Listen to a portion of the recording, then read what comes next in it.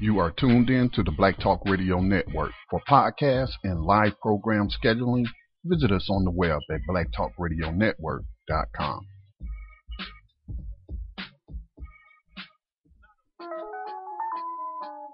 The views and opinions expressed by hosts, invited speakers, and callers do not necessarily reflect the views and opinions of the Black Talk Media Project or the Black Talk Radio Network.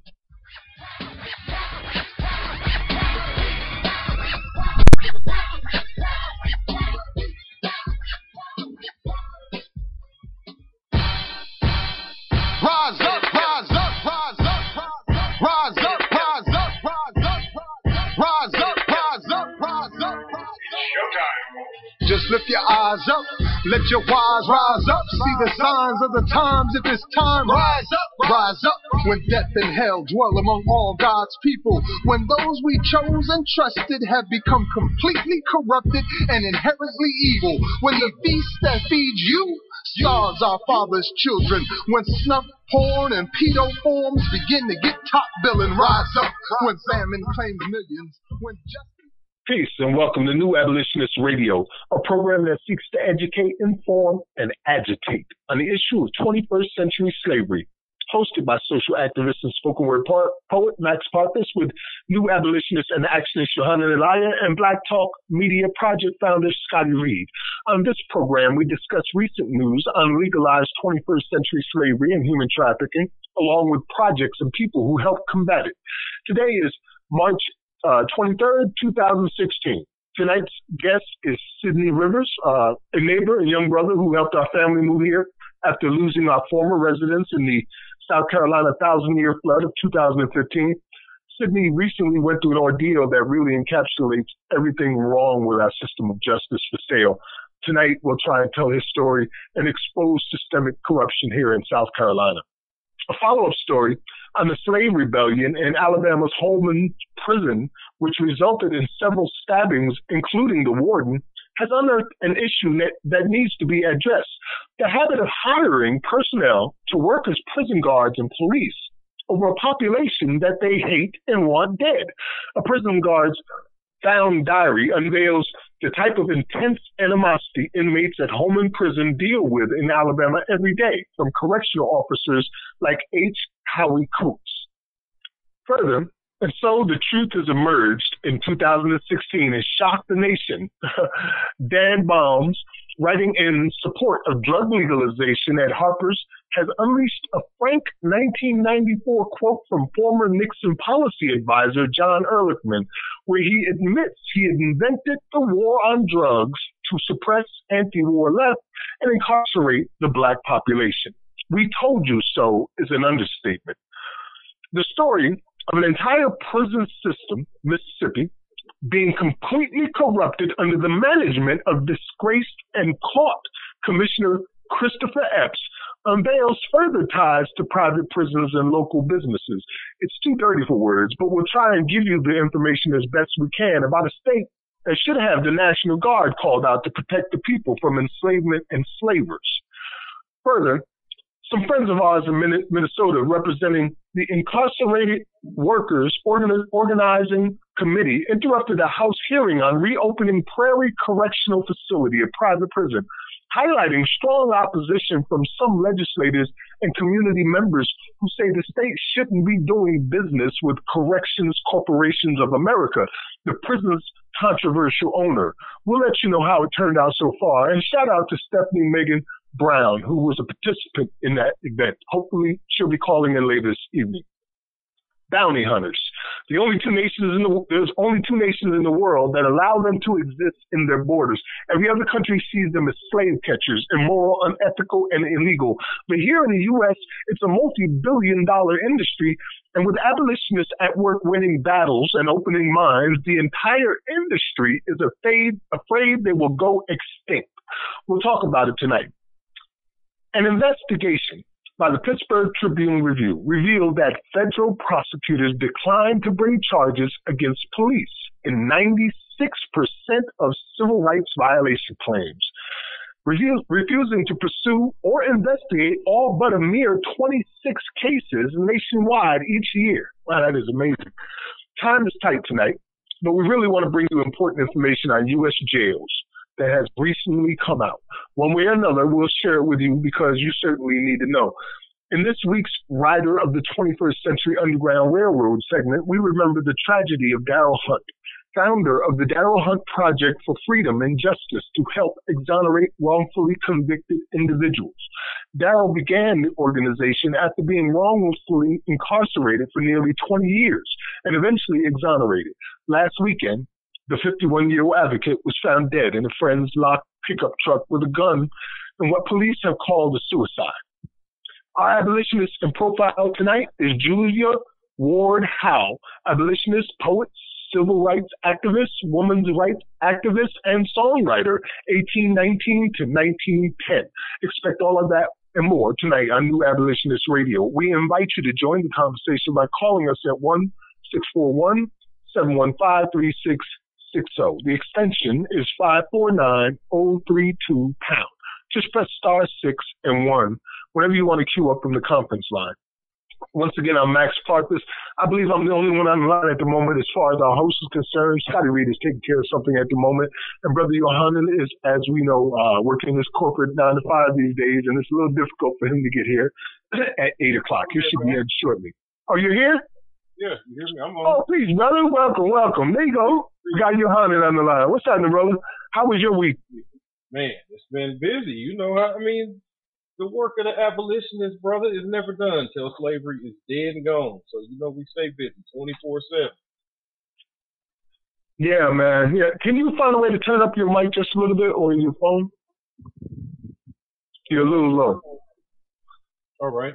There you go. All the same, as I was saying, it's just busy all the time, man. We've been planning the program. Sorry about that. That was my microphone. We've been planning the program, all week.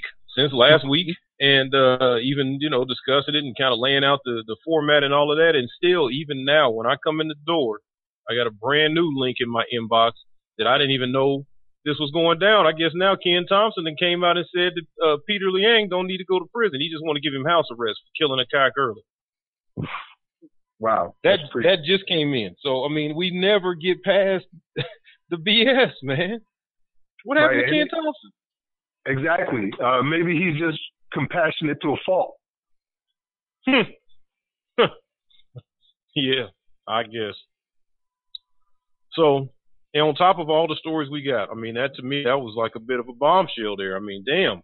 We just had the Asian Americans coming against us and saying we want white power. We don't want an Asian cop to go to jail for killing these Negroes. All these white cops getting off. We want to get off too. This is wrong.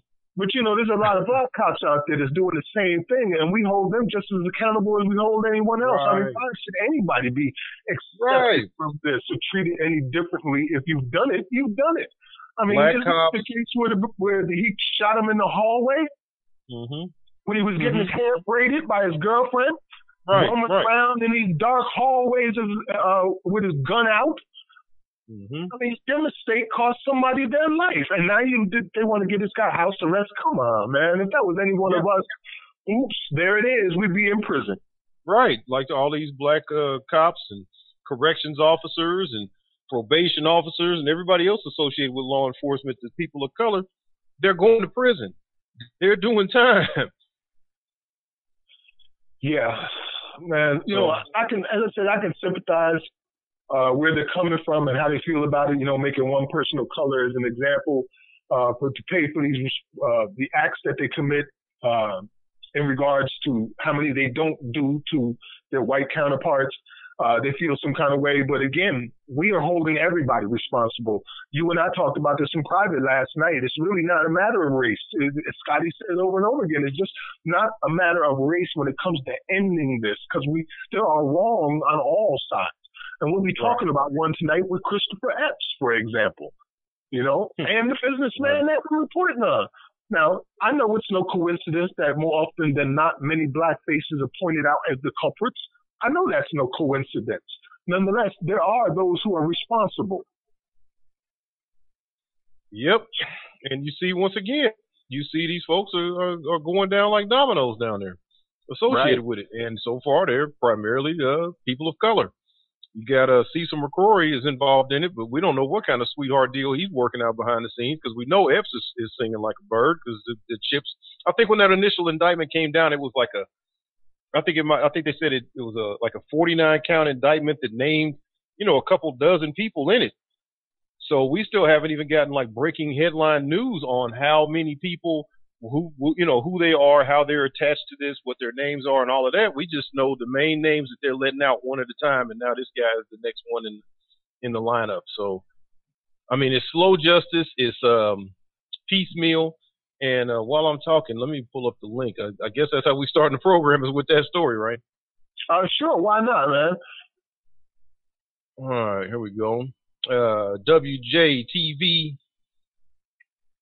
Biloxi businessman pleads guilty to charges in prison contracts kickback scheme. So again, as we reported over the last year, almost a calendar year. Christopher Epps, former corrections commissioner for the state of Mississippi, served over 30 plus years, the longest serving state head of any department. Served over the prisons for over 30 years or what have you. Got caught up last year, him and Cecil McCrory, where they were doing no bid contracts where they're enriching these corporations that handle the commissary and handle the personal items and the necessities of life that these people have to have. They get the prices jacked up through the roof, and there's a no bid contract. They get all the deals across the state, all the prisons or whatever. For this, Christopher Epps was giving these deals away for around, I think what he said was like he was getting like 12,000 or something a pop from McCrory. Much more than that. He made up several $1 million. I think the last thing he was trying to get was a new condominium in addition to the one he had already gotten from them. And condominiums don't come at 12,000 a pop, so he was making some serious deals with these people, for sure. He was going bank to. That's what it was. He was going bank to bank trying to deposit the money in sums that was somewhere around that amount, trying to keep it off the radar. In a Rachel Maddow special report, she went into detail about that and showed it in a map how he was going from bank to bank over the course of a couple of hours, depositing $9,990 in each bank. He did about 8 banks in a row. Just retarded, man. So he's already done. He's went down as soon as they came to his house to get him. I remember they also said they confiscated his Benzes. He went the very next day and bought his wife another brand new Benz. I mean, this is what we're dealing with. So he's gone. McCrory's gone. So now this is a new story. Biloxi businessman accused of being a part of a kickback scheme involving prison contracts appeared in court Thursday. 60-year-old Robert Simmons pled guilty before U.S. District Judge Ozerden. He is accused of carrying out a kickback scheme in which he paid money to former Mississippi Department of Corrections Commissioner Christopher Epps and to a Harrison County supervisor in exchange. Cecil McCrory, I'll tell you his name, former school, Former school. The head of the Board of Education at one point. He was a judge at one point. He was a legislator at one point. So that guy's name was Cecil McCrory, the other person that they chose not to name. Officials said that from 2012 through August 2014, Simmons was paid $4,000 a month as a consultant for Sentinel Offender Services, LLC. Since 2012, Sentinel was under contract with the Mississippi Department of Corrections to provide services to aid in the monitoring and managing of offenders sentenced to probation or parole. So this is a part of that continuum of care. As they see that abolitionism is bringing this awareness and people are looking for reform still, and we're talking about abolitionism, but as they see that the tide is changing and they can't continue to just keep throwing all these people away, they've got to reduce the roles. Well, what they're doing is taking over control of the aftercare as well, the probation and the mental parole health and all of this. Mental health and all of that. They're moving in that area, including real estate. Right. So this is a prime example of one of those kind of cases. The prison system working hand in hand with the people that aren't even inside the walls anymore, still getting slave labor out of them, I'm sure, and still threatening them with going back to the plantation and, of course, collecting fines and fees from them.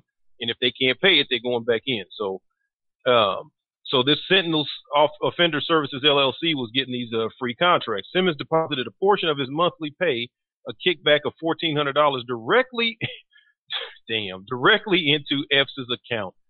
That's horrible, man. You already getting all this money and you still got to take another $1,400 a month from somebody else you tied into the scheme. I mean, damn, that's criminal. The official said that AJA Management and Technical Services provided construction management services to Mississippi Department of Corrections for the construction of the $40 million. Now, see, people, this is what is going on here. These fools, the black folks involved in this is getting caught up over $10,000 and $12,000, $1,400 here, $4,000 there, a new Benz, a little extra money, and they look like you say, you go buy a condo or whatever. The people whose names haven't been named in this yet get a $40 million expansion to the Walnut Grove Youth Correctional Facility. So these are the people that's getting the real money. During those 18 months, Simmons received a monthly consulting fee from the AJA of $10,000 every month. A portion of Simmons' consulting fee was also paid to Epps. From 2005 through 2011, Health Assurance LLC contracted with the Harrison County Jail to provide inmate medical services. The owner of Health Assurance LLC allegedly paid Simmons a consulting fee, which at the end of the contract was as high as $10,000 a month as well. During this period, Simmons made monthly payments in the amount of $2,000 to a Harrison County supervisor for assistance for assistance that he provided in securing the contract at the Harrison County Jail for inmate medical services, according to officials. Public officials soliciting and receiving bribes and kickbacks cannot be allowed to violate the public trust by participating in the expenditures of funds provided by taxpayers in support of government projects and contracts, said Acting U.S. Attorney Britton. These projects must be awarded honestly and transparently. Public corruption investigations like these are a top priority for the FBI because those who would betray the public's trust and confidence for self-gain undermine the very fabric of our democracy, says Don Alway, special agent in charge of the FBI's Jackson, Mississippi division. So there you have it. So what we dealing with, folks? We're talking about, I'm looking through Mississippi is Ferguson so I can share it on New Abolitionist Radio. Oh, yeah. Yeah. People understand what's going on in here. Remember that all these contracts require these prisons be filled with people. And usually with CCA or other contractors such as them, and Mississippi has 4 private prisons, with those type of contracts, it's 80 to 100% guaranteed occupancy. But they go well and above that. They're overachievers. In Mississippi, they have a large prison overpopulation issue. I'm not quite sure what it is at this point, but there are some facts that I can tell you about it. Like 180% over 180% to capacity? Yes, it's something like that. I believe Alabama has 200%, and Mississippi is not far behind them as far as prison occupancies right now. And people sleeping on top of each other. And we also know that in Mississippi is where a federal judge came out and toured one of the juvenile detention facilities, which was under Commissioner Epps' jurisdiction, and determined that it was a cesspool of unconstitutional violations, like straight up criminal acts on children being occurred. And this is under his watch because he's using these people in order to have those quotas filled, in order to get these contracts as profitable. So, the government will pay, or the state will pay their money for you to incarcerate these people. A quick fact, 1 in 38 adult Mississippians is either behind bars or under correctional supervision. In 1982, the figure was 1 in 105.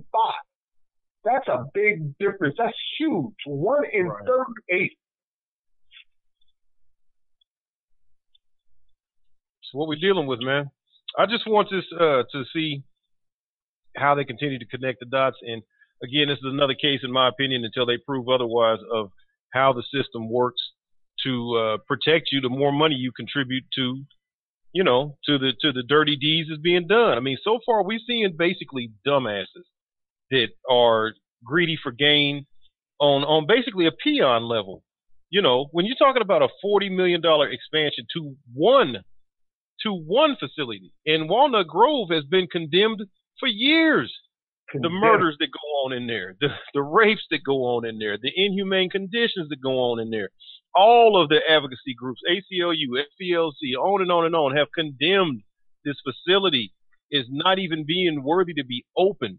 It's been privately owned. It's changed hands. I mean, every kind of scandal imaginable. And what do they get? A $40 million expansion project that we don't even know whose hands that money went into and who all ate from that trough. Who all got up there and got a plate and got a big old stack of money that will make that little funky little $10,000 a month look like straight up chump change that it is. And these fools are the ones going to prison, though. And these other folks is in the wind somewhere. And probably the people that's above them are probably operating in, if not other Mississippi prison affairs in other states and doing the same things. And they making millions and millions every shot. I mean, it's just the scope of the corruption is mind-blowing. Further, just to point out how bad it is in Mississippi, Mississippi has the highest incarceration rate in the United States, with 40% of its inmates held in private prisons. Since 1980, states have been contracting with private prison operators to help reduce costs and expand bed capacity, which has led the U.S. contracting 10% of its 2.3 million prison population out to private prisons. Now, in Mississippi, 40% of the prisoners are in private prisons, and they cut every corner. They don't provide you with the proper medical aid. They deny you treatment, like they're doing in Alabama, for instance, that article you showed me earlier. They'll cut down your food consumption to where a plate is worth somewhere around 35 cents per plate. And like the brother that went to jail out here, Sydney, where they feed you turkey all day long because the sheriff owns the turkey farm. Anyway, man, there you have it. That's Christopher Epps' story is going to be unfolding for years to come. For years to come. They threatened him with 266 years in prison. He started singing like a bird, and it may even go all the way up to the governor.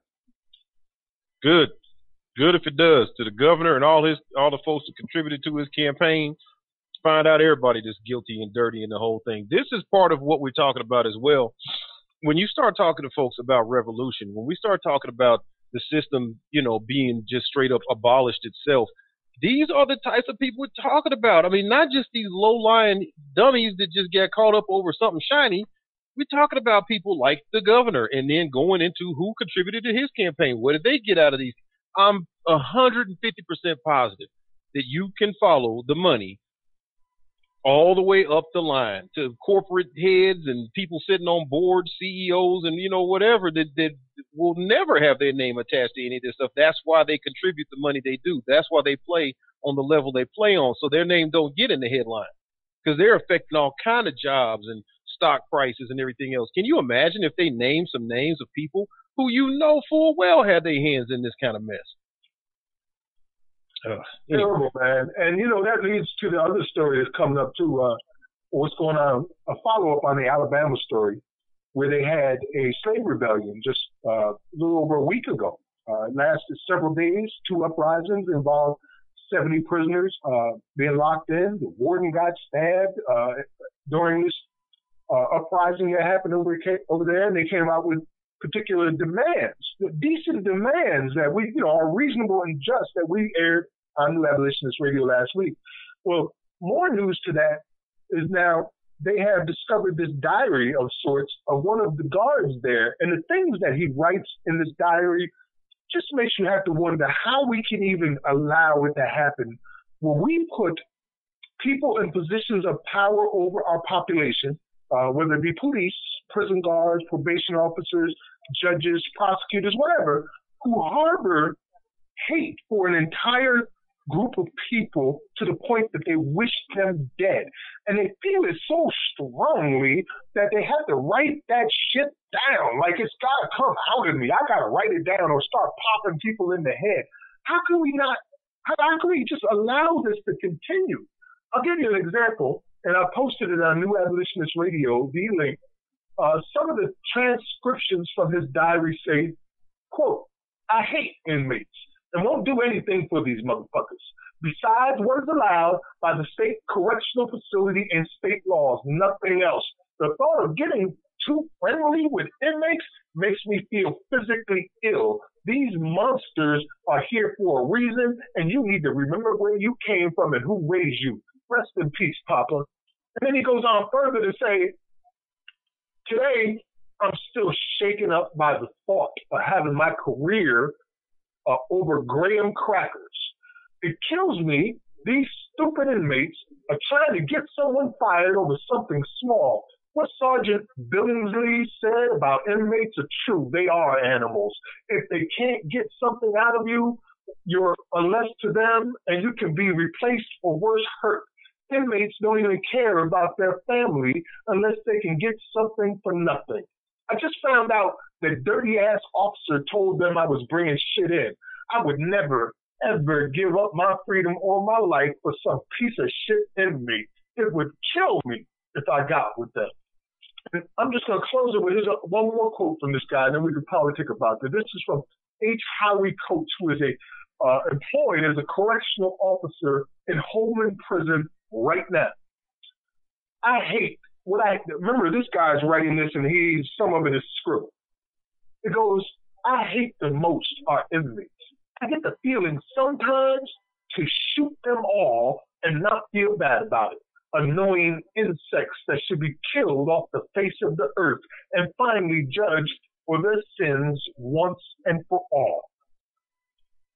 This is an employed individual right now who is in someone's face as we speak. There you have it. Well, as most people will say, unfortunately, hey, if you don't like it, don't do crime. That's the patent response to this type of thing. It's not even a matter of talking about what kind of a psychopath do we have, and how widespread is this type of sentiment reflected. I mean, we know that this is the overarching attitude as we report all the time. Trump campaign shows it to be true. Yeah. So we report all the time about all the people that get murdered in custody, that get beat to death in custody, that get abused and neglected, and of course the psychological warfare that goes on. Hell, we just saw our brother name just threw out, the Angola 3 brother that just got out most recently. Yes, Woodfox. We just saw him come out.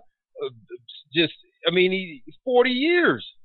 I mean, you got to have the same kind of psychopath mentality as what we're hearing in these diary entries as the persons who sat up here and went generation after generation, father to son to grandson, handing down, hey, keep that one in that box all day, all night. And nobody ever questions it. Nobody ever stands up, speaks up. I mean, so to me, this attitude reflects what must be the prevailing attitude in all of these places. It is, Johannan. Let me chime in here. This is Scotty. Greetings to everyone. Peace, Scotty. Peace.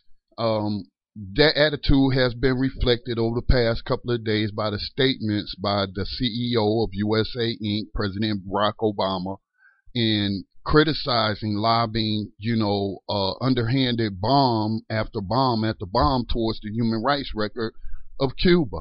And, I never lived in Cuba. Their incarceration rates are pretty bad, but they are not higher than the United States, and their population isn't as big.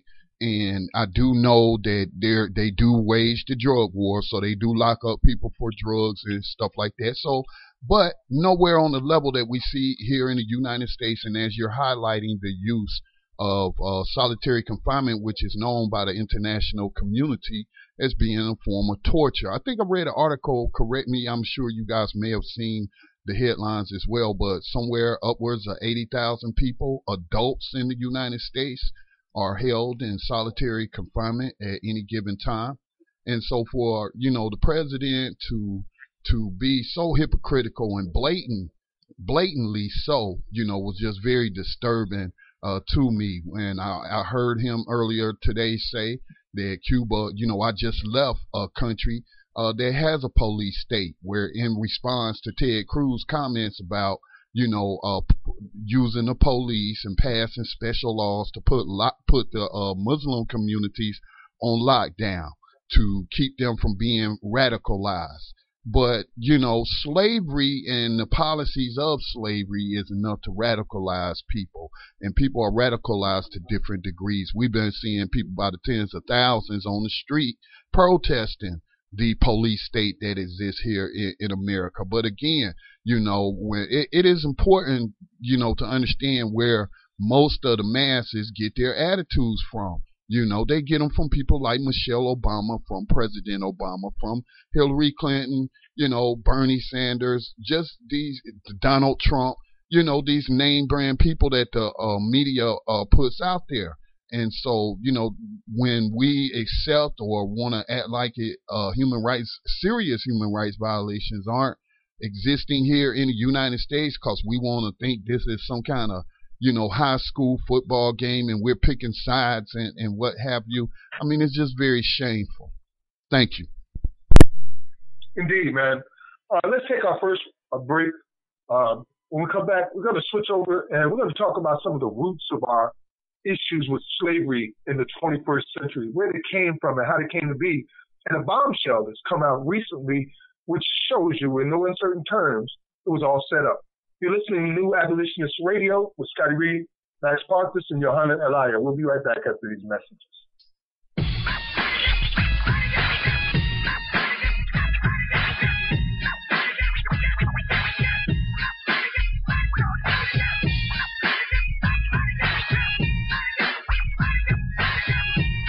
You are tuned in to the Black Talk Radio Network. For podcasts and live program scheduling, visit us on the web at blacktalkradionetwork.com.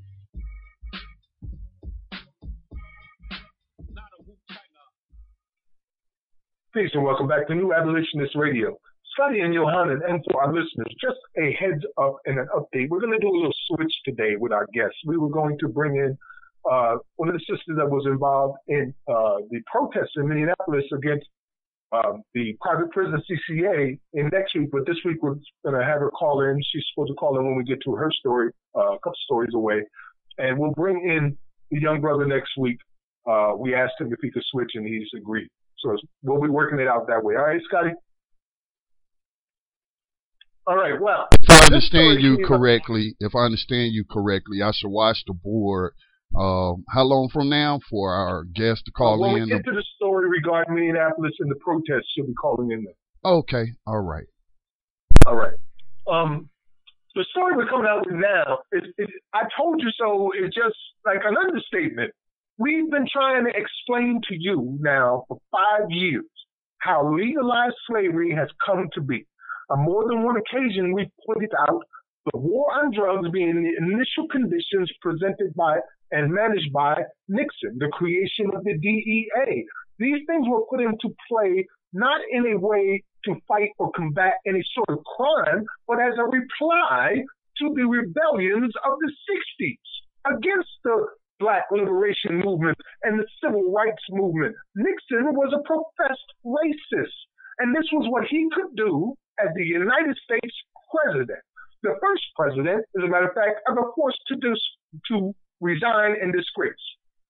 Anyway, the story comes out from, they're all over the place, mind you. We've got one here I'm going to read from Vox, but if you just do a quick Google, you'll see it comes up with all kinds of different titles and descriptions. As a matter of fact, I should read some of the titles that people have come out with because it's such a bombshell. Nixon policy advisors admit he invented war on drugs to suppress anti-war and blacks. Then they go on to say, let me see, got a couple of more here. Log in this New Abolitionist page, and there's so much stuff here. Nixon official, real reason for the drug war was to criminalize black people and leftists. And it's just so many different titles, even some that say allegedly. Like, it's not right there for anybody to read. Let me go on to Vox. Vox says the war on drugs. It is a genuine public health crusade or an attempt to carry out what author Michelle Alexander characterized as the new Jim Crow and what New Abolitionists call modern-day slavery. A new report by Dan Baum for Harper's Magazine suggests the latter. Specifically, Baum refers to a quote from John Ehrlichman, who served as domestic policy chief for President Richard Nixon when the administration declared its war on drugs in 1971. According to Baum, Ehrlichman said in 1994 that the drug war was a ploy to undermine Nixon's political opposition, meaning black people and critics of the Vietnam War. At the time, I was writing a book about the politics of drug prohibition. I started to ask Ehrlichman a series of earnest, wonky questions that he impatiently waved away.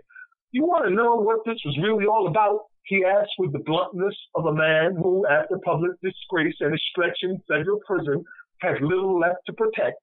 The Nixon campaign in 1968 and the Nixon White House after that had two enemies, the anti-war left and black people.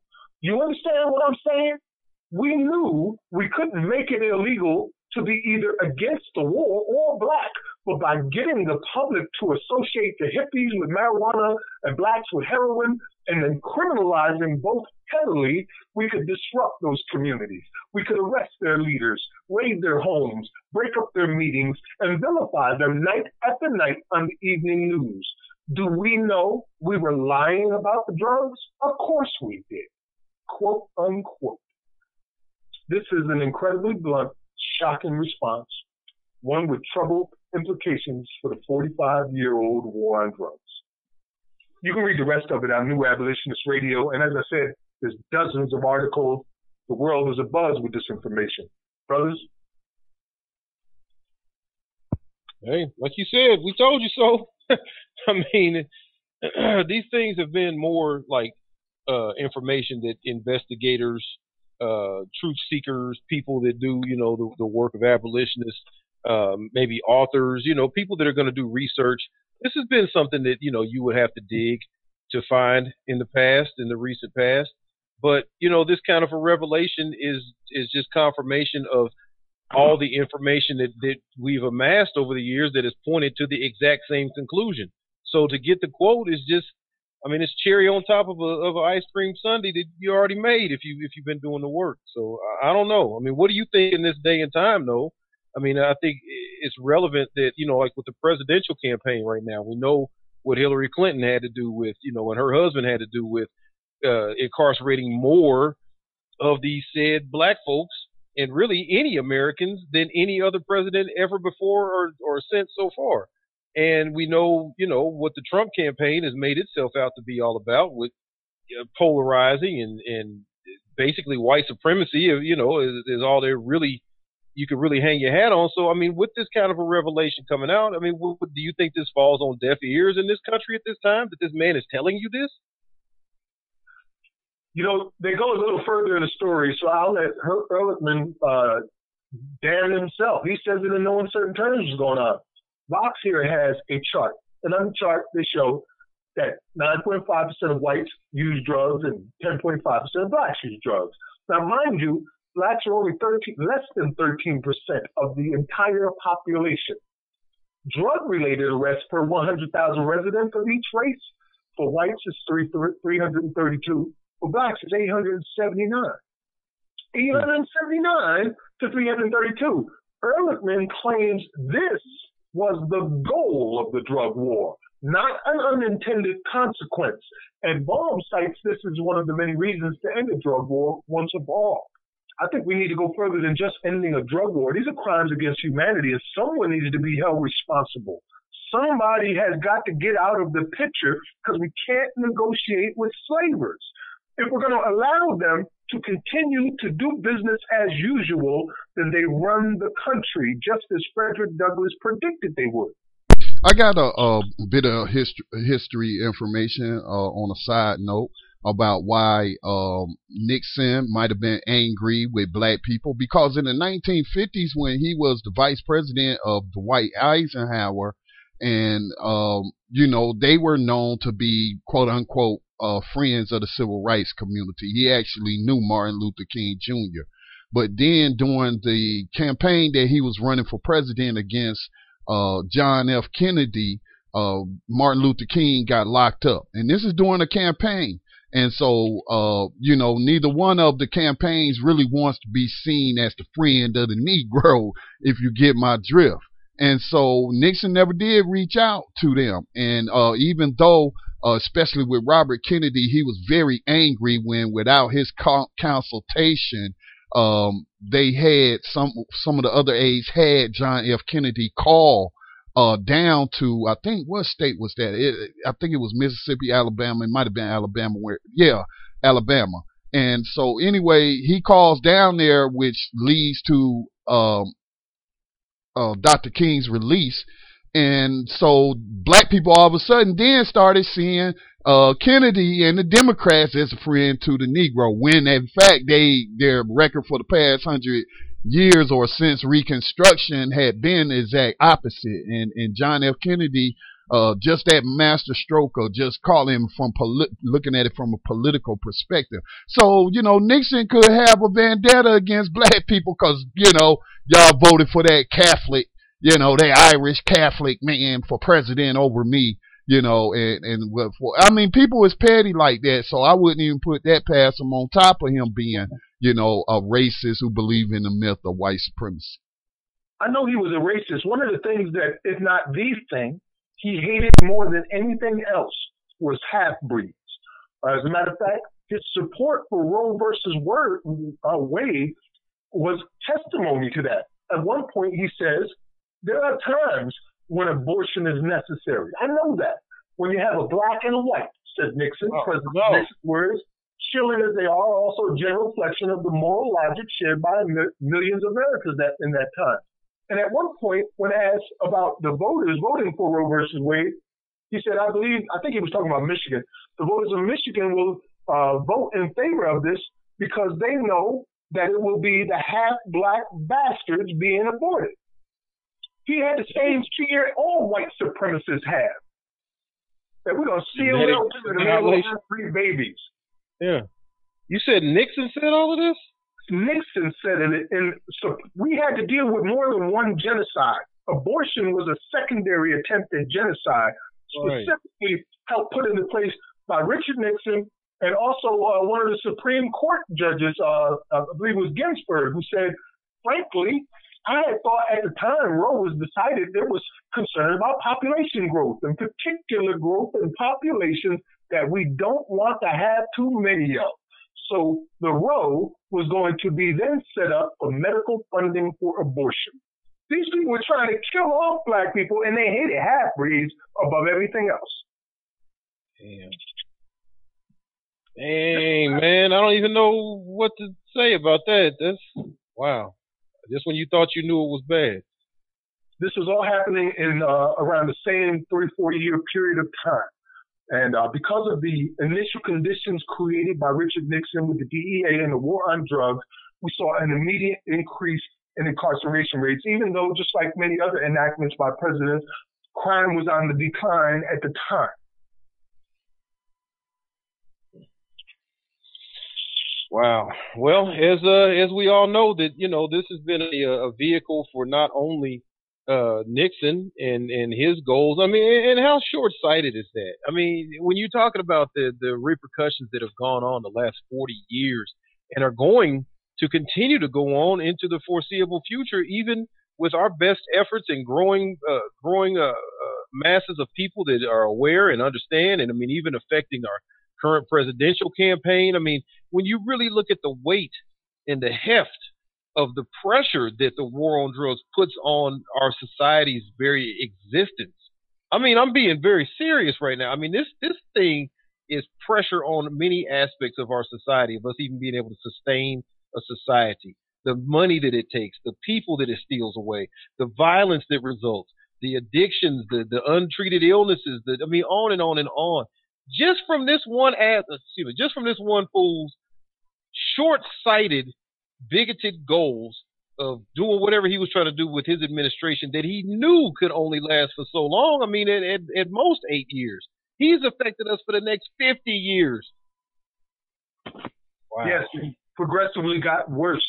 We all talking about the Clinton campaign right now and how their tough on crime laws and 3-strike laws were all tied in coincidentally with the initial public offering of Wackenhut Corporation, which is a private prison corporation, and which is now the GEO Group, one of the largest privately owned prison companies in the entire world. That was no coincidence that their stock rose by 10 times within a 4-year period of time between 94 and 98, while they were out trumping about the tough on crime laws. And Hillary Clinton was declaring that our children were super predators who needed to be brought to heel. So these are the conditions that have created modern day slavery as we know it today. I mean, anybody that hears just someone say to you that in my lifetime, I've seen it go from less than 200,000 prisoners nationwide to 2.4 million, that is beyond belief. Wow, man. Wow. Well, I know we got a little extra time, but we probably need to move on. I mean, how can you really get on our next story, man? And our next story, if you want to pull it up, it's as I said, it's the protesters interrupting the hearing on reopening private prison bills out in Minnesota. And we got some allies and listeners out in Minnesota. Nikema Levy-Pounds, for instance, she's also weighed in on the circumstances here. And a few of our friends and listeners are also involved. And apparently, when this hearing came up, they decided to do something about it, even if it's only be heard. Maybe, I believe the next day there was 16 people that attended in protest and talked about why this prison shouldn't be open. I'm not sure if any of them were there, but we'll find out. Hopefully she's calling in at some point during this story. You want to read it for us, Sean? Sure. This is from StarTribune.com. So, a local paper that covered the story here. Protesters interrupt hearing on reopening private prison. The bill still advances. So we're seeing, before we even get into this, we're seeing the same trend, people. The same trend. I mean, this is why I ask people that are all about, and I'm not saying don't vote, but I'm just saying when you talk about voting, what is your agenda? What is your demand? What are you putting in front of these candidates and making sure that they got your back? So if you give them your vote, they're going to do what you said you need them to do. Now we see again another city, another metro area where folks are coming out. They're aware. See, we're doing our job. Awareness is out there. We're doing what we're supposed to do, getting more folks to know what's happening. People are waking up and seeing what's going on. It's the age of information, so they're not able to just sneak in and do what they used to do. Seattle fought for years. The people were coming down to the meetings, and eventually when the vote came down and the corporation said we're going to do what we're going to do, they start putting the protesters in jail, taking them out of the city council meeting and arresting them, and passing the vote to go ahead and build the youth facility where the people said we've already got a plan where we're going to build a recreational center for the youth to have some kind of activities to keep them out of trouble in the first place. The city council told them, we don't care what you want to do. We're building a for-profit prison for these kids.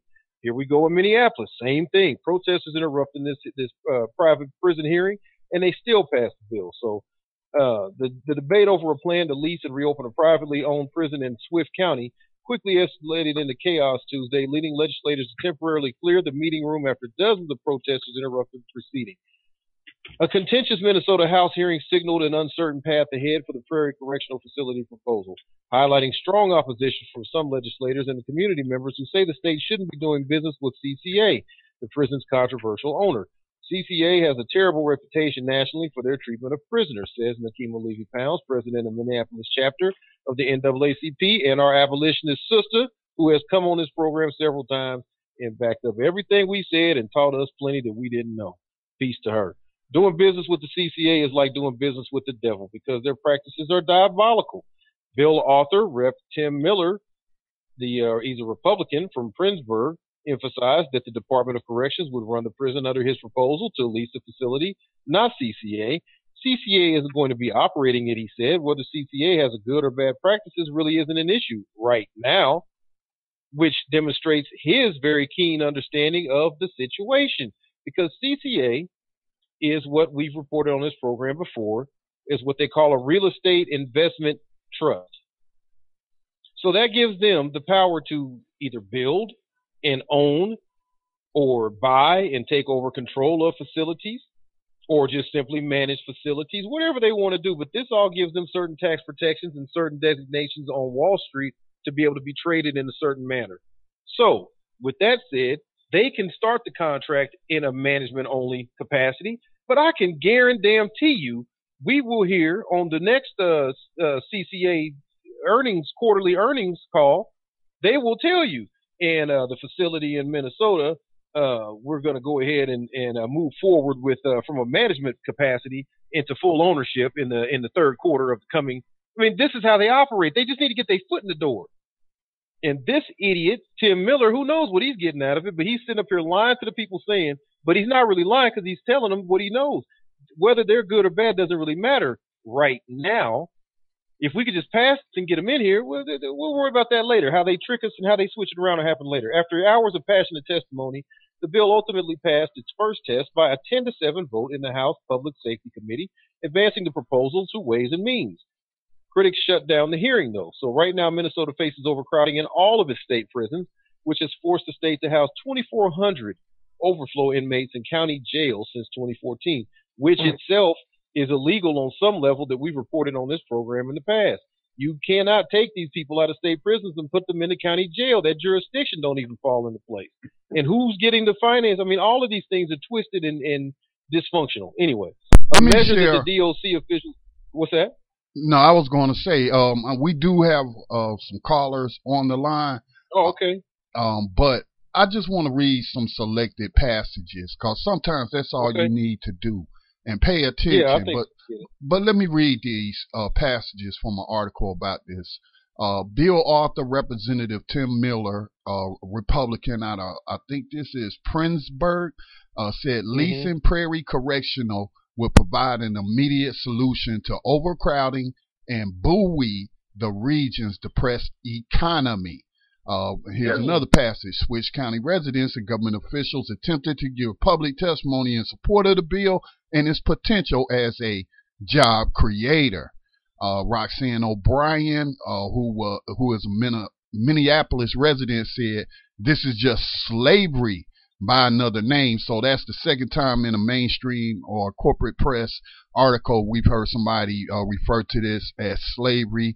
With the woman in Chicago, Illinois, I believe it was, who told Hillary Clinton that, some are calling this modern slavery. Finally, it says in a statement, Swift County Commissioner Gary Hendricks counted the vote as a victory, urging Dayton and other legislators to keep the proposal on the table as and I quote, economic driver for the region. So this is, again, is just slavery, man. A pillar of the U.S. economy since what? 1775 or 76? Lazy as hell. It's not limited to private prisons doing this for profit. Let's make sure everybody understands that. Federal prisons and jails do the same thing. They keep the money rather than the private prison getting it. And they pay taxes to the federal government. These private corporations pay taxes. Ones involved in this. All of it is evil. And what they do is they're presented with two choices. Apparently, they have a high crime rate. So rather than address the reasons for the high crime rates, which normally are involved in poverty or drugs or lack of education, rather than take that money and invest in that to making a change where you don't have a high crime rate, they exploit those people, increase the crime rate further so they can fill these new prisons and create jobs for a primarily rural white community, which will be prison guard jobs and jobs with technicians and construction jobs. And these jobs, some will last lifetimes. Food vendor contracts, people that's communications where they're going to gouge them for a Skype call or something. But, Max, we do have some callers on the line. We don't want to keep the callers waiting. Welcome to New Abolitionist Radio. Do we have Stephanie on the line? Area code 612 and area code 651. Your mics are open. We can hear you. Welcome to New Abolitionist Radio. I'm looking at you as my heroine of the day, man. You and the rest of your party that was there raising hell. Just making them aware that we see you. We know what you're doing. Yeah, we had to.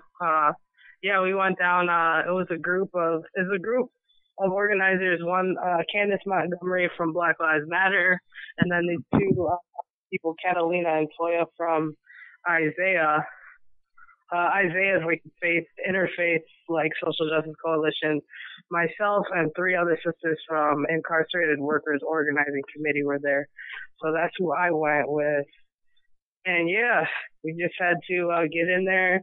We went in there hearing. People started kind of doing pop-up disruptions, but then once this Darnella just started going off. And she was real passionate, and she just started speaking her truth, and then everybody started chanting, and then they had to shut down the meeting. So they had to shut it down. That's Charlie Ray cheering you on over here. Yeah. Let me ask you a question. Okay. Why did you go to this event? So, like I said, I'm a part of the Incarcerated Workers Organizing Committee out of the Industrial Workers of the World Union. So, our goal is organizing prisoners in an industrial union so they can fight for themselves. So we have been organizing with folks from Free Alabama Movement, Free Virginia Movement popping up, stuff going down in Texas. Like we're doing that kind of organizing. So when we heard about Appleton, we're like, this can't happen. So we had to go down there and show our solidarity to, the prisoners that we keep in touch with and are organizing with. So I even see at one point a congressman chimed in, agreeing 100% that this is wrong at what they're doing here with this prison pocket. It's antithesis of American values. Yeah. I mean, and they're also looking at some sentencing reform around, Schedule 5 drug lockup and things like that. I'm not too familiar with the reforms, but they go hand in hand with reopening Appleton and filling those beds as soon as possible. So that's the problem. Can't have it. Right, and I see people mentioned as well the contracts, 80 to 100% occupancy contracts for 25 years. When did you become familiar with these contracts that they had? Because that's not necessarily common knowledge. When did you become familiar with that? Well, we've been researching GEO and CCA. So, as soon as we started organizing, we started trying to get the facts together on both the, anything private prison, but they also put together like an info pack. There's more information coming out about CCA that you can always look up. It shows you some hard numbers about, what their facilities have done. And, there's been plenty of lawsuits against their facilities. Ask Me Council 5 has had workers unionized in that system, and that's not necessarily the case that they would all be union jobs at Appleton. So they came out, in opposition. So yeah, it's everywhere. Scotty, you have any questions? Yeah, I got a question for you, Max. Are you aware that there's another caller on the line? I thought it was another one of the. I was not aware of that. Yeah. Another caller? It's area code 651. Everyone's mic is open, so I just wanted to let you know that, Max. 651. Okay. Who do we have on the line? Are you talking to me? Yes. David. I'm Darnella Wade from the I'm from Welfare Rights Committee, but I'm the one who kind of led on to the meeting being shut down because I think we had to speak louder than them, even though they passed it. Well, they passed as far as they could. So we know it's a long fight, but if we keep making a big deal out of it, then maybe we'll ultimately have some power over our legislation to maneuver them to spend money in proactive ways and not things that are reactive. Right. Single mom, 4 children, 3 boys, 1 girl, all of 18 and up. I think that's very unfair that somebody that's involved in politics, will consciously go down there year after year, and I see them turn down legislation in regards to helping daycare, building daycare, tear down rec centers. Rec centers are jobs for kids. They have shut down after-school programs, and everything has to come through a third party as if the low income or the working poor need these people to gouge out large amounts of money before they administer some form of help. For me, the reason why I go down there, because in Health and Human Services, 82% of the cash goes to maintenance of effort. It goes to salaries. It doesn't go to families. 28% of the Minnesota federal money allotted for the poor is what's making it to the families. And then it's still that right there, the amount that they give us is so long unchanged, 30 years, it's hard to even compete. So when you get your piece of a welfare check, it's already spent. Yeah. And anything to do with your life after that is not coming from the government. It's coming from wherever you can get it. And to me, that's 99% of the income of the black community. It's where you can get it. To me, if you call a super predator or you call the people that's trying to eat super predators, I think what you do in this movement of opening this prison allows the super prey. That's what the super predators are, the police then. Right. Let's really look at what's going on. 1,600 beds, $250 million, and only 350. And I said it in the meeting, Caucasians. I said it. Yeah. White. You're going to get the money, call them great jobs, and our families are going to remain broken, being broken up and sent into institutions for the sake of saving a small business. That's what made me fired up. The testimony for the prison was basically, yes, let's sacrifice all of the rest of Minnesota to save a few, and that wasn't fair. Yeah. And Appleton is about four hours away. So you talk about a community of people that are going to be that much more prone to recidivism because they can't get out and see their families and their friends. So that was a highlight that was brought up yesterday too. Right. So, and then interesting reform. For some strange reason, lately we've in Minnesota rewritten the Constitution, or they made it unconstitutional for sex predators to be released upon us.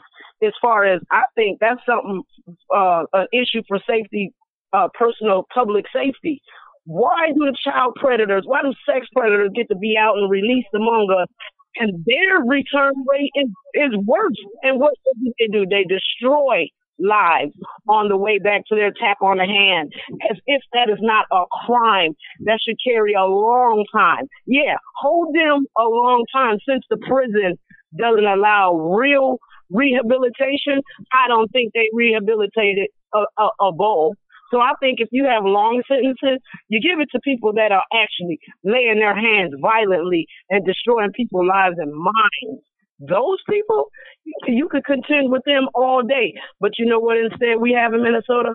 We have fathers who can't pay child support, who look like criminals. Now they're in jail over and over. How does that help them? How did being so poor and then going to jail, and then this is their, what is it, discipline for our fathers to put them in jail? If you reform anything, try reforming that. You know what I'm saying? Just drop that. Maybe you'll have your 200, 500 beds you're looking for. Stop with the petty crimes in our communities so we can put real criminals behind bars and make it worth our taxpayers' dollars, because I'm in that taxpayer. I'm in that circle. I'm in that. I never let them exclude me. That's why I go down there. I never, ever let America forget I'm here. And I don't care, as long as I'm here, I'm going to be at that Capitol. And I'm doing it for my kids. Just like I do it free of charge, volunteer. I work, I take care of my kids, but I go down there and I pay attention to my future. Because when you read historically, if you wasn't dealing with legislation, you was just getting beat down. So if I'm going to just get beat down, I might as well deal with legislation. So the fight is on. It's worth it. Well, see, this is what turns normal people into heroes, literally, because you're just doing something anybody could have done, but chose to do it where others would not. And that takes an ounce of courage, and it makes all the difference in the world. As I stated earlier, the explanation is very simple. None of this is by mistake. These are super predators, as you pointed out, and they're looking to prey on your communities. We find that most of these prisons are filled with nonviolent, drug-related crimes. Even in 2014, with several states making billions and billions of dollars on marijuana laws, we find that 50% of all drug arrests were still for marijuana. And then we find that we have 3 times as many blacks being stopped and arrested for the same laws. So this is what's filling our prisons today, and it's our youth we're losing. Our kids are spending 10, 15, 20 years in prison for doing things that others are making millions of dollars doing legally. Exactly. And like this February, my son was shot in East St. Paul, Minnesota, and the kid that shot him was 17. I know they're like, well, if your son was just shot by a kid, then why are you protesting opening a prison? I didn't say people that need to go to jail shouldn't go to jail. I said people that shouldn't be in jail should come out. There's 2 different things. I'm very focused. I have ambition to save not just my kid. You know what I'm saying? Yeah, that was a miss-up.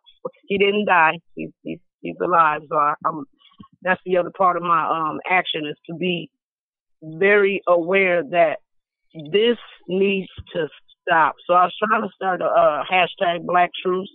That's just for us, so we can stop killing us and turn around and look at who our real enemy is. And that's the best way I could put it. If we just stopped for 1 year, if we stopped and became conscious for 1 year and paid attention to legislation, your whole life would change, because you would stop looking at your everybody that's on the same boat with you. They no longer are your adversaries. You get to get your mind right. You know what I'm saying? You shouldn't be pursued going across the street diagonally. No, it's time to put a stop on all this police abuse. I mean, stop making petty crimes something they could talk to us about. So when they approach us outside and we are not being into anything that's criminal, you back up off of me, because I'm not going to go to jail, and I don't want to be put in your car because I'm telling you I have freedom of speech and I have the right to remain silent and I have the right to keep it moving, officer. You know what I'm saying? We need a buffer. That buffer is missing, and these police are out of control, and the legislature just keep letting their pit bull dogs out on us, and that's just how I look at it. And I'm not anti-cop. I'm just anti-slavery. That's the bottom line. You're either for slavery or against it, and we know that this is modern day slavery. It has to end. You said it so clearly. It has to end. It can't be reformed. We don't want to fix this stuff. We want to end this. And all that money. Remove it out of our system. And then we could go and talk to you about opening prisons when all of us aren't in there. You know what I'm saying? And think about it. The 13%, what did you say? 13% is of the Minnesota population is African American, and 51% of us is in jail. So that tells you one thing: the family is broken. If nothing else, you clearly see half of our families are broken. But you know what they're gonna do? They're gonna tear down the recreation centers, and they're gonna open up the jails. They're gonna turn down legislation for daycare, and they're gonna push overtime for the police. Yeah, okay, I kind of can see what's going on here. You know, it's just, you don't have to be any theorist to be alive. That's it. I'm just alive. I'm looking. I don't know if you're aware of it, but in Minnesota, the cost to incarcerate a single teenager for 1 year in their private facilities is $105,000. This is the type of money that they generate for their communities and into their coffers. That $105,000 could finance a teen youth center for the next 3 or 4 years. Right. And you know what else is going on in America? Since Bill Clinton's welfare reform, families only get 60 months of assistance. So by the time any child is 5 years old, once they hit the 6th year, if their mom or their father is not disabled, the whole family is cut off assistance except for food stamps. So from Clinton to now, you can see why the numbers keep going up and up and up and up. And then America, I call it America's dirty little secret, is the welfare cutoff. They know it. You know that there are no children being taken care of in this United States. And they said in a meeting it costs $1,600 per bed in the prison system in Minnesota. I guess that's the adult. Now, you know what I told them? And It's $8,000 a year for a family of four with a cash assistance. And I know you are denying those families and calling this a surplus. It's not a surplus. It's proof of neglect. That's what it is. And they cipher this money, cipher it. When they have a nice build up, they build themselves a $90 million state office building. Yeah, we turn into the expendable assets. There's a quote about convict leasing from Jay Mancini in a book called One Dies, Get Another. And he says the only difference between convict leasing and slavery was that with convicts so plentiful, they were seen as disposable. And that's much how we look at us now and our communities as disposable. Yeah, and you know what makes us disposable? The high amount of number of immigrants allowed. When you really think about it, it's we go in jail and they take the jobs that nobody really wants and nobody's pushing for $15 an hour. The fight for a better quality of life stops when immigrants come in, because when they reach America, that is the great white hope. They made it. So they'll take the White Castle jobs and they'll keep White Castle jobs year and year after year and never make White Castle accountable for their quality of lives. But the old slaves are tired, so they bring new immigrants in to replace us. And where they're going to put us is in jail. And that's how that works. It's it's a citizen replacement program. That's how I look at it. Because all you got to do is move me. All you have to do is move the fighter that's fighting for a better quality of life for somebody that's not going to fight at all. Right, and the private institutions will always seek slave labor. They'll seek for people who will do it for the cheapest, and often people who have no options in the matter, like prisoners. We have 37 states using the prison labor force as an employment force for commercial products, goods, and services.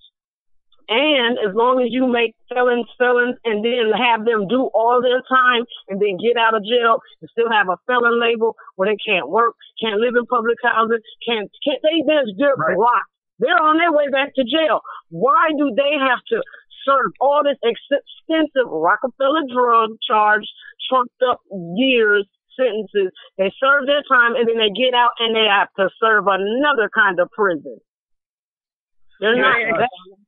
Shout out to Christopher Irving out in Baltimore, who's running for council right now. He's a champion of those rights and has actually helped to move legislation into Maryland where convicts can now vote. As many as 40,000 are now available to vote. So shout out to Christopher Irving out in Baltimore. We hope he wins his seat on city council. Right. Now look at the power that he's given the people. Once you are able to vote again, you go vote out people that voted 10-7 to keep private prisons in. You go get them out of there. Vote them gone. See, they're comfortable. It's nice to have a paycheck and no consequences for the lives you destroy. They need to be fired. And that's just how I look at it. And I'm going to keep up with their names because now I know what the Klan looks like uncovered. And I'm sorry, that's just what happened to us when we was there. It was bad.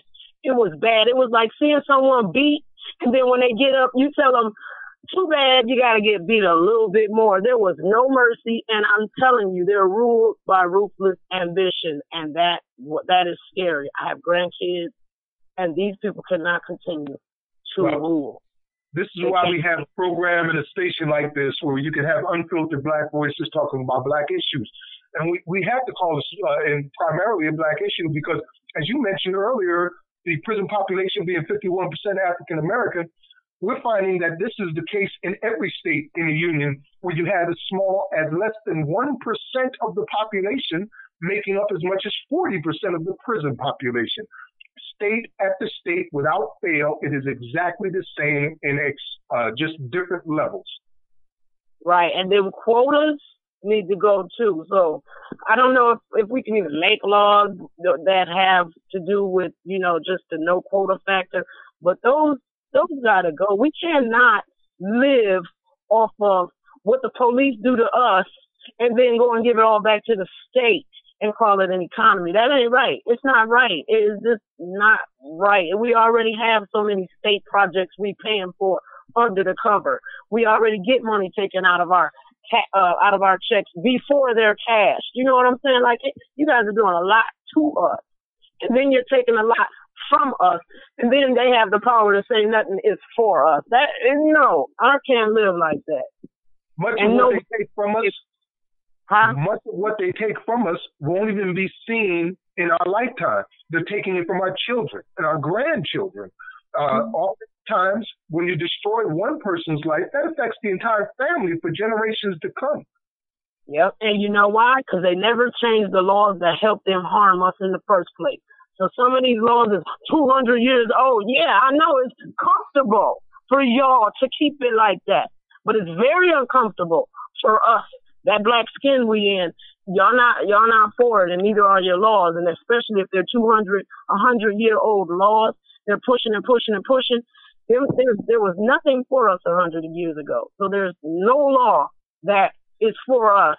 We need to make new laws that block old laws.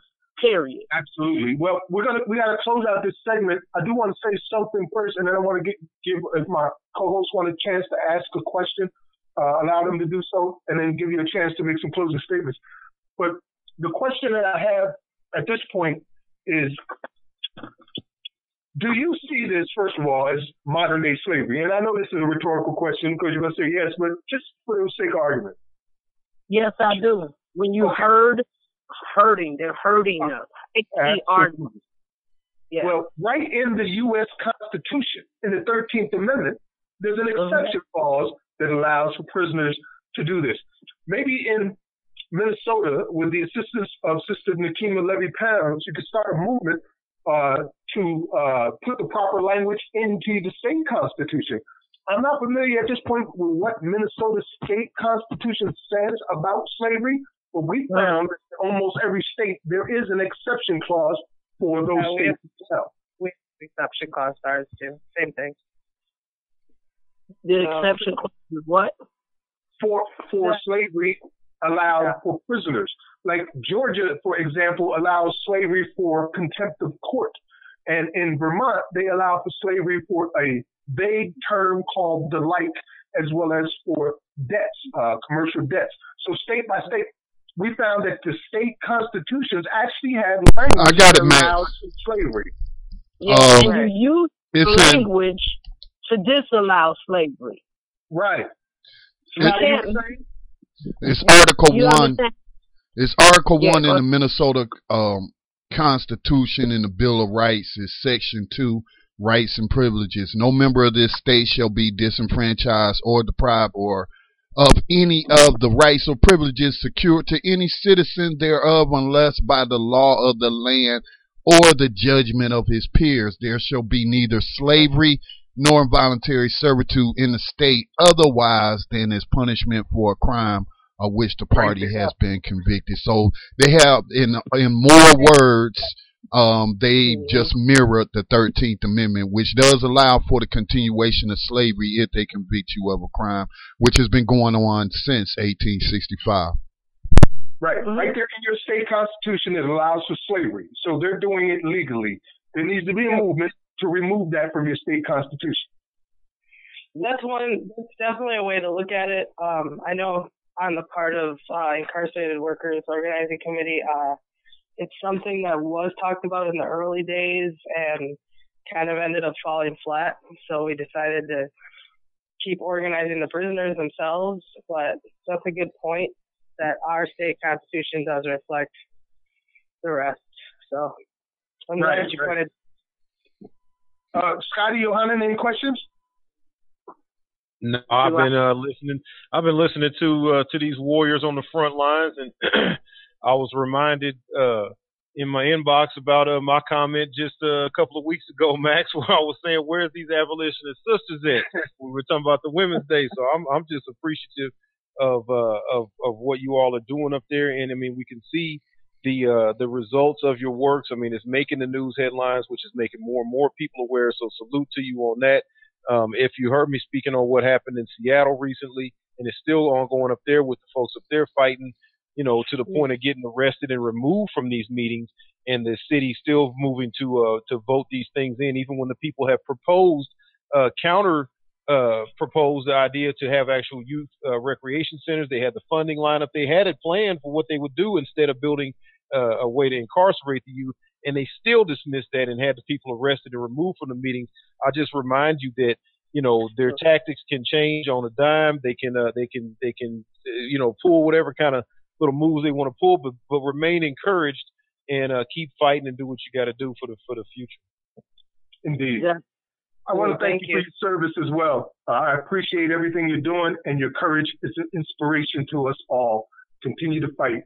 Anything you'd like to leave us with? Any way we can help? A website or anything like that? Well, with me, I'm part of the Welfare Rights Committee, and for 2 years, we've been pushing the law to turn back on the federal law turned off the grants for children. We want them to turn them back on. And they refuse to give us a fiscal note, so they always act like we don't know how much money. Well, just turn back on the grants, and we'll deal with the children when we get there, So, and then we ask them to double the grant to compete with the cost of living. It's the GAIN bill, and that's where we at right now. But someone needs to sit down and write. You can write a bill as long as you got some people behind it to push it, and a senator to sign on and authorize it. We need to make slavery against the law. That way, private prisons don't understand the law and benefit from it. See, we're just not understanding the law and getting beat down by it. But yeah, we need to straight up prohibit slavery. That means there is no more backdoor dealing. And if it gets caught, then you are a plantation slave herder, and you need to be dealt with in that kind of order. That's what it looked like to me. They need discipline. Indeed. Lives matter. They do know. They need to know that, because they will act like they don't matter. As long as you don't show up down there, they don't care. They don't care.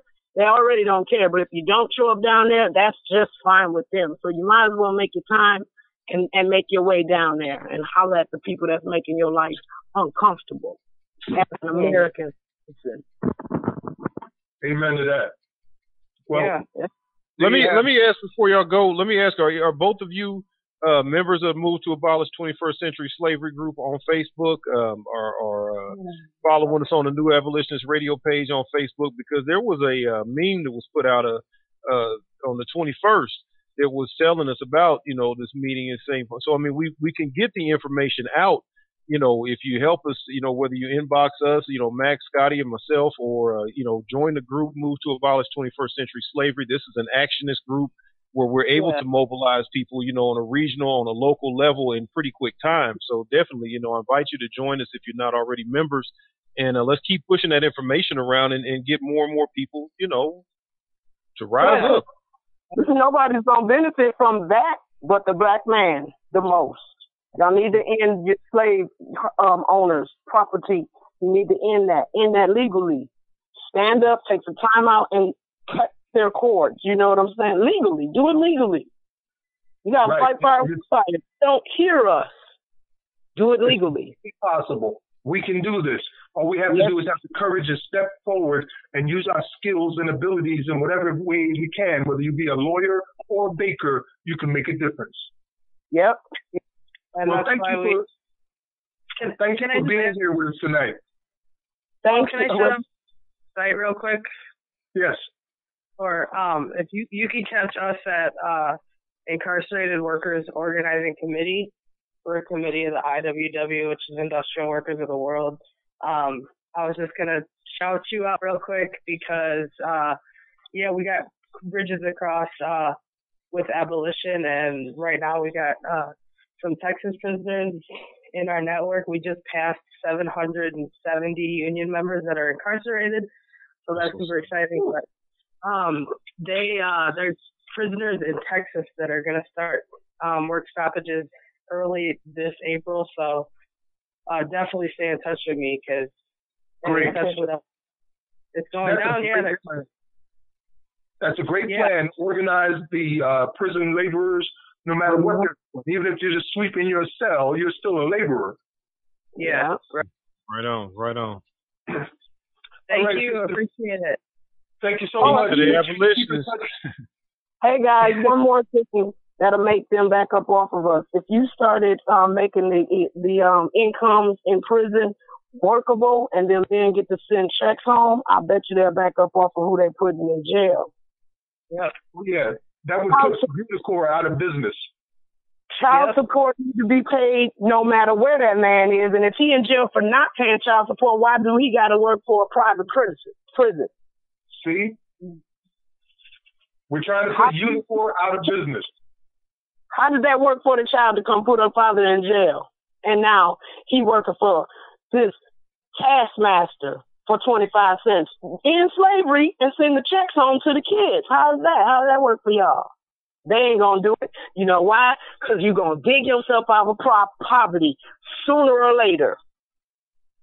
And that is not what they're helping us with. You better believe us being at 200% below the poverty level is the objective. And that's why they won't change. And they know that you're down there, so they're going to open the prison so they have somewhere when they done chasing you to put you. White supremacy can't exist without black oppression. Isn't that what you say there, Johanna?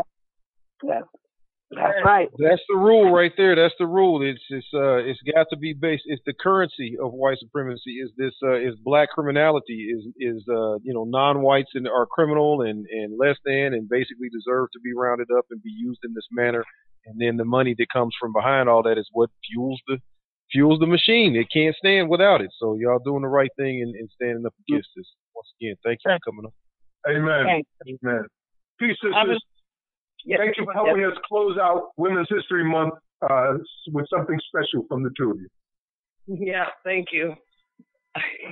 Well, we're going to take a quick break. When we come back on the other side, we're going to talk about some of these industries that are in threat of going extinct. Like we're talking about making extinct. And we'll tell you about Unicor when we come back. You're listening to New Abolitionist Radio here with Johanna and Elia, Max Parkers of Scotty Reed. We'll be right back after these messages. Brothers and sisters,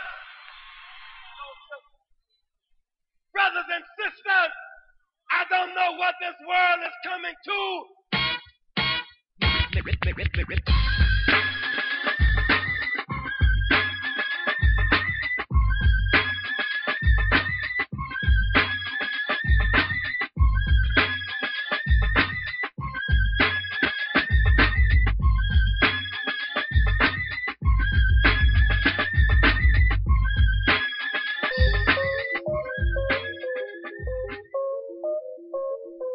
This is Brother Elliot, host of Time for an Awakening, and you're listening to Black Talk Radio Network, new media for the new millennium.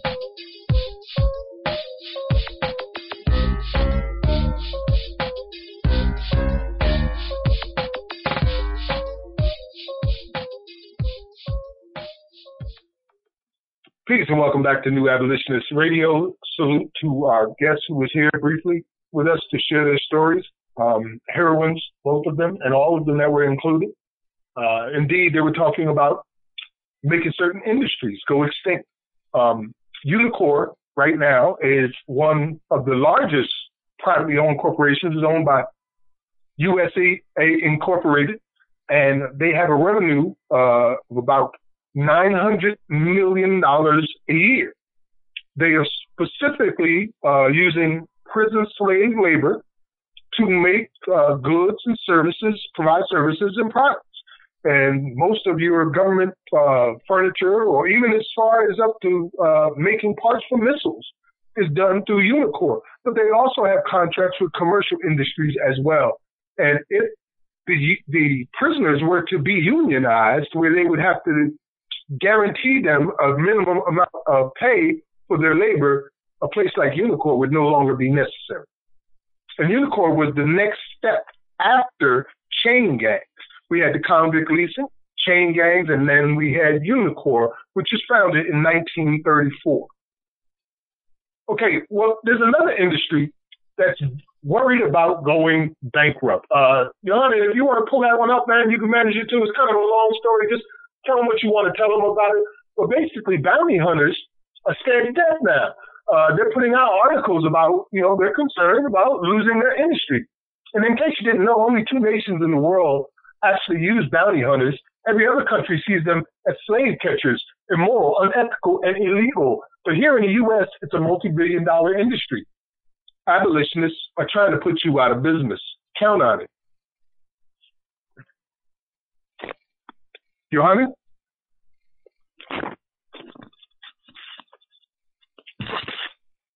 Am I on mute? Step away, Max. I think he had to step away, Max. Oh, okay. All right. Well, no problem. Let me pull it up for a second here. This comes from Ozzy.com, and it's titled "The American Bounty Hunter Becomes an Endangered Species." And I'll read some of it to you. It starts with, it's just 4 p.m., and the late afternoon clouds are growing dark with rain. East-witted and sharp-tongued Kusina Crum, 31 years old, has spent a whole day with her petite Pierce Jr. partner, Liana Zamulio, pounding on doors in search of a man we'll call Daniel. The woman finally has a promising lead. Surrounded by the Red Rock Canyons of rural Colorado, what the hell is this, a novel or a story? Surrounded by the Red Rock Canyons of rural Colorado, we drive to the next town over, where we turn down a series of side streets before coming to a stop. Crum straps a bulletproof vest over her white V-neck T-shirt, and a black SUV pulls up behind us. 3 baroquely tattooed men of varying ages, each clad in an all-black and wearing bulletproof vests as well, step out. Our backup has arrived. Together we start towards a gray aluminum shed that's been converted into a motorcycle shop. Big Daddy and SWAT, who is carrying what looks like a shotgun. These are nicknames of bounty hunters, apparently.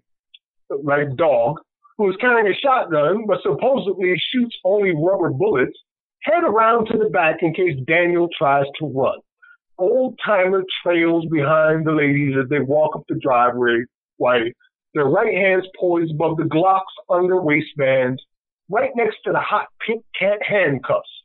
I follow, conscious that I'm not wearing a bulletproof vest. In the garage are 3 biker dudes who look simultaneously intimidating and apprehensive of the visitors, who from the looks of them could be police or thugs. Turns out they're neither. For this close-knit crew, bounty hunters, today is just another day on the job. Daniel just another degenerate on the run. Wow, degenerate on the run. But in many ways, it's more. It's an adrenaline fix. It's a source of pride, purpose, of power. It's a way of life. And it's on the very edge of its extinction. You know what? I don't want to read this guy's novel any further. I'm going to end it right there with it's on the verge of extinction, because it is. Bounty hunters are not chasing degenerates. They're chasing people who were too damn poor to pay the cash bails that our Department of Justice just warned the entire country that they had to stop because it's unconstitutional. These scum have been living off the lives of people for far too long, and it's about time that they went out of business. What say you, Scotty? Well, I don't know if Scotty is on the mic at this moment, but I'll just say it disgusts me even more. This situation, what these people represent. Now that I started watching the new TV series Underground, it just makes it that much more clear when you look at where this tradition even started from. Hunting down fugitive, quote unquote, fugitive slaves. I mean, people that are free that you kidnap and throw into slavery, who escaped from that situation into freedom again, and you call them fugitive slaves, and you write these laws and you say that they're illegally escaping to freedom. And this is where bounty hunters originated from. Right. And they follow that same tradition still to this day. As much as we are telling you we are abolitionists, this is an abolitionist movement, and we are here to end modern day slavery. The people that they're chasing right now it's all a continuation of what we've already been going through, people. Jesus. A continuation of it. It's a damn shame that we have slave catchers in our midst, and we're worried about whether or not they lose their jobs. The Department of Justice is on our side. They've confirmed what we've been telling you now for years, that many have been saying about this. And these, as I said, parasites live off of the suffering of others. They're not even required to have licenses for what they do. In certain instances, they run across people and they shoot innocent people, have killed innocent people while running up across state lines, across borders, into people's houses, like they're freaking SWAT teams, as the author was describing. But they're not SWAT teams. They're just some fools who got a gun and decided to become bounty hunters. They need to go. Just like Unicor needs to go. There are many industries that make their profit and their money and their livelihood off slavery. And every one of those industries has to end along with slavery. We have to pull it up, roots and all, to take it out of our system and our social environment to the point where we can finally get some freedom from oppression. Well, there you have my rant. I guess we're going to get into the next story. You still with me, Hunter? Yeah, I'm here. We can tie all of this together. We got a few extra minutes tonight, so fortunately, we may be able to get into the jail area. Well, Max, excuse me, Max. Yes, sir. Yeah. Me and Johanna was talking on Facebook. Oh, I'm sorry, I didn't hear. I'm sorry, but we need to keep it at right about 2 hours, man. Just based on the stats, we don't want to let's just say blast people with too much information because of the attention deficit that we know is out there. We're not trying to say that about our listeners, but we know, for the most part, they tune in for just under 2 hours. So if we need to leave something on the cutting room floor, we'll just continue to share that on our Facebook page. But the abolition, just to give y'all a heads up, the abolitionist profile is already recorded. So when we get to that's fantastic. Well, we've only got one more story, and then we'll skip the jail parts vocally, and we'll share those stories on our Facebook page, New Abolitionist Radio. Make sure you always follow the page as we're doing the radio show so you can have the dual experience and read the things that we're speaking of as we discuss them, and maybe even call in and chime in on them. The next and our final story for this evening before our next segments will be the federal prosecutors declined to charge police in 96% of civil rights violations. You heard it. 96% of civil rights violations get thrown right out the door. They don't even get bothered with. Okay, that's over a period of 15 years, right? Excuse me, Scotty? That's over a period of 15 years, which covers the Clinton administration, the Bush administration, and the Obama administration. Yeah, it's over 20 years, from 1995 to 2015. Yes. Another human rights violation, another joke and hypocrisy that America represents when we go out like you said, Obama in Cuba talking about human rights violations, civil rights violations, blah blah blah. Him even being a what they call a Nobel Peace Prize winner and all. I mean, so it's just hypocrisy on top of hypocrisy all the time. We need to be here fixing what's going on in America. It says an investigation by the Pittsburgh Tribune Review revealed that federal prosecutors declined to bring charges against police in 96% of civil rights violation claims. Between 1995 and 2015, federal prosecutors did not pursue 12,703 potential civil rights violations out of 13,233 cases. After going through 3 million records from the United States Department of Justice, they found this. That comes out to an average of about 26 cases nationwide each year. It said from Vice News, it said the same couldn't be said for other kinds of cases against non-police defendants.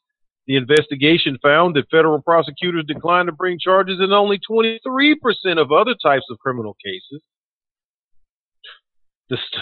The stunning findings provide the hard nationwide data to back up one of the fundamental claims driving the Black Lives Matter movement, that police officers are rarely held accountable when faced with allegations of brutality or misconduct, and whose victims, more often than not, are Black and Hispanic. A geographical analysis found the federal prosecutors in the South are actually more likely to charge police with a civil rights violation than anywhere else in the country. In fact, one U.S. attorney's office in northern Mississippi charged police in 24 civil rights cases, more than any other office. Of those 24, 20 resulted in convictions. Wow, so if you actually take these crooks to court, you can convict them.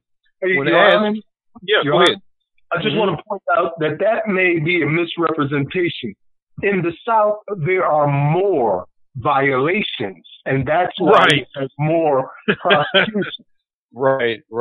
You sure right about that. So, yeah, once again, wow, we up against it. Says, when asked the Fraternal Order of Police National Executive Director, Jim Pascoe said, maybe they're not taking the cases because they're not good cases. It could be that 96% of the time. Do you know how many false complaints are made against police officers? Piece of shit. Yet in the past few years alone, we've seen incident after incident of law enforcement officers violating the civil rights of civilians.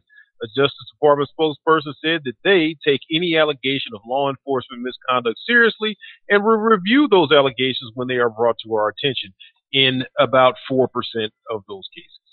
So there you go. That's hard information. Yeah, man, these people I don't even think these people, I think they lie to you about whether they standing in front of you. I just don't know. Do they even know how to tell the truth? I feel sorry for their children. I feel sorry for their families, for their husbands and wives, and for the people in the community around them. I mean, these are some of the most dishonest people you will ever meet in this walk of life. All these people involved in this damn FOP National Director Pascoe, these prosecutors, these people, spokespersons from the Justice Department, these are all just lying sacks of you know what? They just all lying on top of line on top of line and steady collecting paychecks. Not a one of them done missed a check in their entire career. Not a one of them has felt any kind of pressure about losing their job, about things changing and making it hard on their lives, altering their lifestyle. They've come straight out of college, went right into this professional career they got, found themselves a niche to exploit the community and treat people like crap and run them in the ground and kill them, incarcerate them, whatever, and then cover up all of the machine of slavery that is in America right now. That's what they do for a living. And they stand and sit up here and give you these sound bites and these little pieces for news stories. This flat out bald-faced lies. These people gonna just poof and burn up and turn into ashes one day. They lie so damn much. They say 26 cases a year police are charged for civil rights violations. Now, this is just March. You could type in the search words police violate civil rights 2016 and get more than 26 cases right now. Right. They're talking about the ones that make it all the way to the federal prosecution level. Do you know how intricate and long and drawn out the process would be for something to happen to you as a local citizen here in your local municipality, and you get that case taken all the way up the line to where it gets to be a federal case? You know how long and how arduous that is to even get that to happen? And they had 13,000 cases over 20 years and only prosecuted 4% of that. 4%. That's a criminal conspiracy. That's an ongoing criminal conspiracy. We talk about all of these different stats, and they clearly show you what the problems are and who's causing the problems and why the problems exist. When we tell you things like 97% of all federal cases end in a plea bargain, or that 95% of all people incarcerated right now have never seen a trial, these are major constitutional violations where just a sliver of their rights are left. 4%, 3% of the people actually get to enjoy these rights and privileges guaranteed by the Constitution. There's nothing left when you've only got 3 and 4%. It's a damn shame. Anyway, we got to keep it moving, as Scotty said. You have the information there. Check it out on New Abolitionist Radio if you want to get more into detail on it. What we're going to do next is go into our next segment, which is our abolitionist, our 21st century writer of... I think, Max, the abolitionist profile is only about a minute and a half long. Some of these people, it's not a whole lot of information, but you can share that last story because you wrote that there was important information about jails that came out. So take a couple of minutes to share that before we move into the Underground Railroad Rider, and then we can run that profile. Okay. Well, great. One of the stories that came out is the inmate deaths on the rise in jails, where we've seen this over and over and over again, from Sandra Bland to the young 16-year-old girl. Do you guys remember what her name was? That died in jail now, and they're not charging anybody with murder, but they're doing an investigation. It says here, and it's a story from CBS News, where it says the number of inmates who died in state prisons and local jails in the United States increased for the third year in a row in 2013. So 3 years in a row up to 2013, according to a report from the Federal Bureau of Justice Statistics. The total number of inmate deaths that year was 4,446. Is the highest since the agency began. Did we lose Max or did y'all lose me?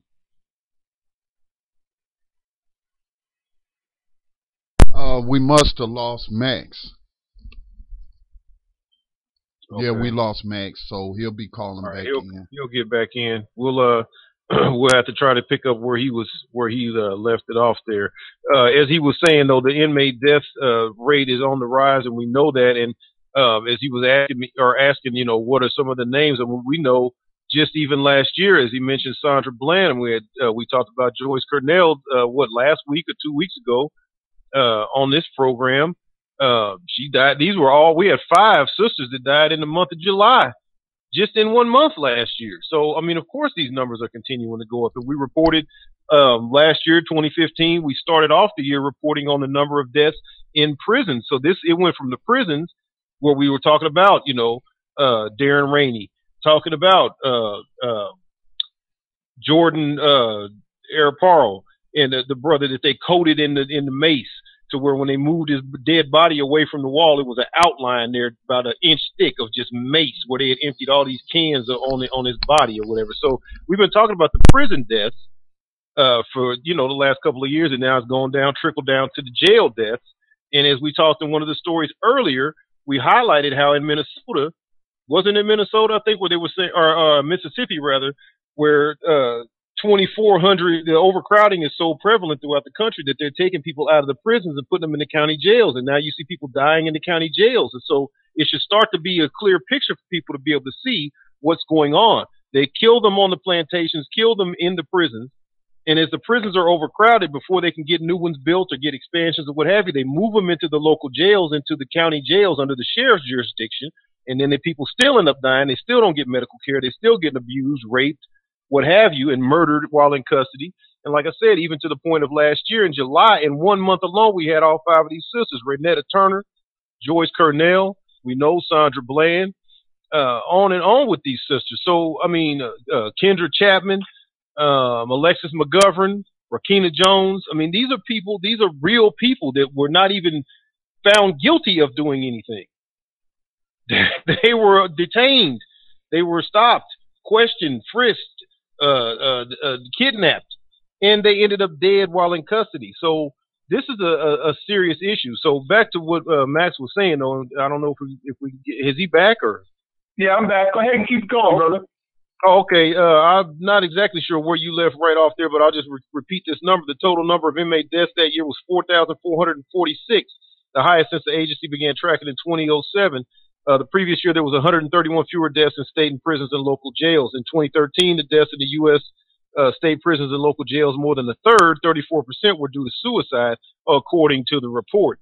All of these sisters that I just named off that died in July last year, they all got reported as suicide.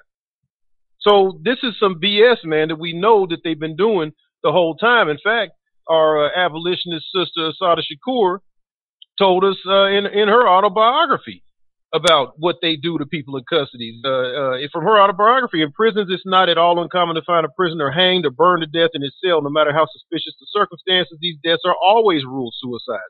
They are usually black inmates considered to be, quote unquote, a threat to the orderly running of the prison. They're usually among the most politically aware and socially conscious inmates in the prison. And we know Sandra Bland was politically aware and socially active. So we're not at all fooled by any of these statistics and any of their lies. Says the report comes as 2 high-profile jail deaths have made headlines across the country. On July 15th, it's talking about Sandra Bland. And another case, also August 3rd, New York State Attorney General Eric Schneiderman announced that his office is investigating the death of Raynette Turner, who was found dead in a Mount Vernon, New York holding cell. She was arrested 2 days earlier on a so-called shoplifting charge. It said that they also found that the increasing number of elderly inmates has contributed to the rise of deaths and incarceration as well. In state prisons, the percentage of decedents age 55 or older has increased by an average of 5% annually since 2001.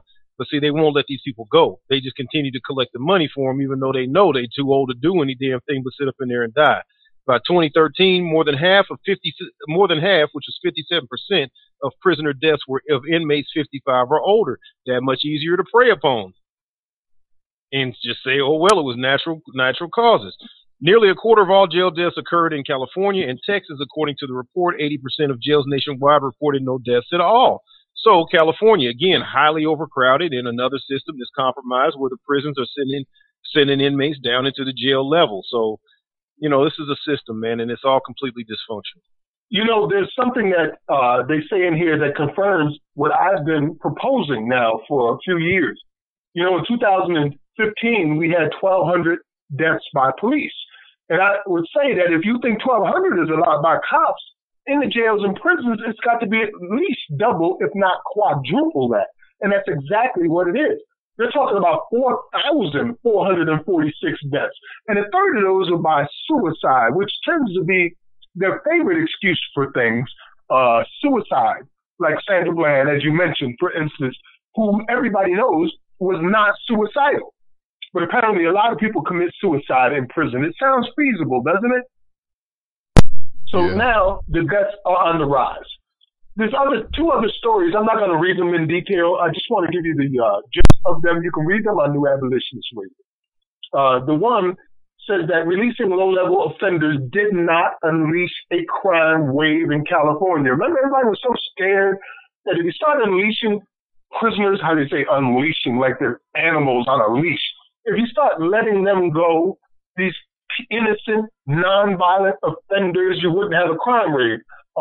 Apparently, it says here, there's some fear that reducing sentences for non-violent crimes and letting low-level offenders back on the streets, key components of prison reform, could produce a new and devastating crime wave. Such dire predictions were common in 2011 when California embarked on a massive experiment in prison downsizing. But 5 years later, California's experience offers powerful evidence that no such crime wave is likely to occur. Now, all of you from the 1800s who have been asking the question, I'm sorry to cut in, man, but we're running short on time. Okay, all right, we're running short. You got me all confused tonight, man. All right, we're running short on time. Check out the other stories on New Abolitionist Radio. Let's go directly into our, should we skip the rider and go into the profile? No, let's do the rider and the profile. All right, let me pull up the rider here. Just give me a moment to get it from the page, and now I should have it up. Pardon our confusing today. We had a little bit extra time, but we didn't know quite how much. All right, here we go. This week's rider of the 21st Century Underground Railroad tells this tragic story of Daryl Hunt.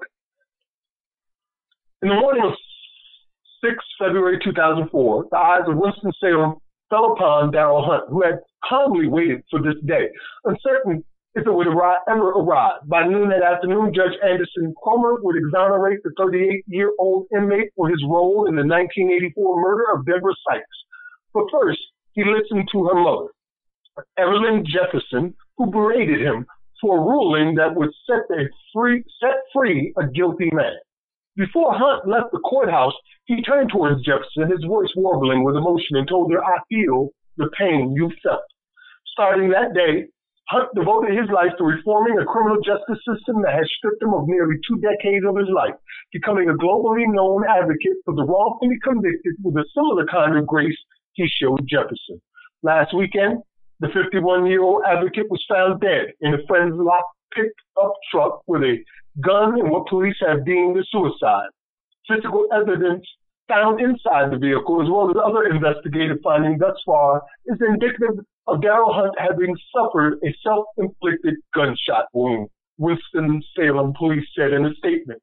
The police force that found him was the same one that arrested him 32 years ago for the rape and murder of Sykes, a 25-year-old copy editor for the Winston-Salem Sentinel. When attorney Mark Ravel first met Hunt, he was struck by the teenager's peaceful demeanor and unfettered willingness to prove his innocence at no matter the cost. I was scared, Ravel recalls. Everything that had been in the media, the police said they had had all these witnesses, and I assumed they had the guy. And our job was to save him from the death penalty. In my 35 years practicing law, there's never been this suddenness of me being convinced of innocence as I was in that first hour with Darrell. In 1985, Hunt was convicted of first-degree murder, but thanks to a lone juror, was spared the death penalty. However, a higher court overturned his conviction on a technicality, granting his freedom in 1989. Faced with a retrial in a rural Catawba County, prosecutors offered a plea bargain to Hunt that would have set him free. Rather than admit guilt, Hunt turned down the deal, leaving his fate in the hands of an all-white jury, which went on to convict him in 1990. 4 years later, DNA testing found Hunt's semen did not match the evidence collected from the crime scene.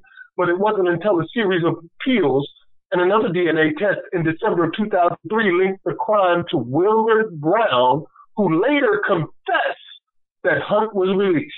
That Christmas Eve, Hunt signed papers for his release and left Forsyth County Jail for good.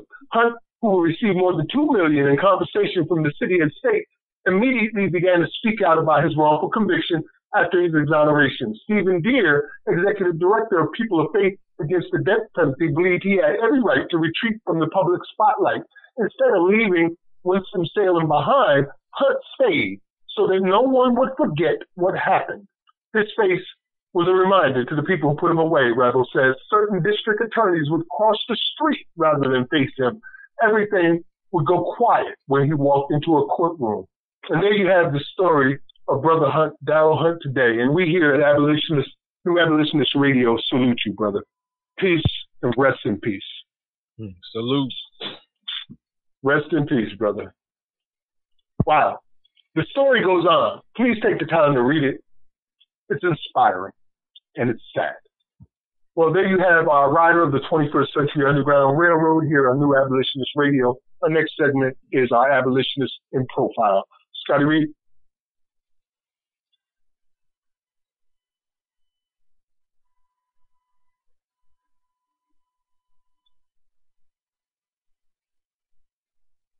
You there, Scott?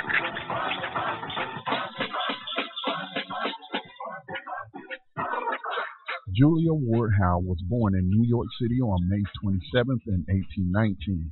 She died on October 17th, 1910 in Portsmouth, Rhode Island. During her life, she became a writer, penning several books, and worked with her husband, Samuel Gridley Howe, as the co-editor for the abolitionist newspaper, the Boston Commonwealth. Julia Howe is known most for writing the lyrics to the iconic song Battle Hymn of the Republic, said to have been inspired after visiting Union Army troops during the American Civil War. She was highly active in the women's suffrage movement, which was known to collaborate with parallel slavery abolitionist movement prior to the Civil War. The Boston Female Anti-Slavery Society, for an example, was active between 1833 and 1840. It was an interracial abolitionist organization for women with its headquarters in Boston, Mass. After her father's death, Howe moved to Boston. In 1843, she married Samuel Gridley Howe, a doctor who was also a teacher for the blind. The couple went on to have 6 children. New Abolitionist Radio salutes abolitionist Julia Ward Howe.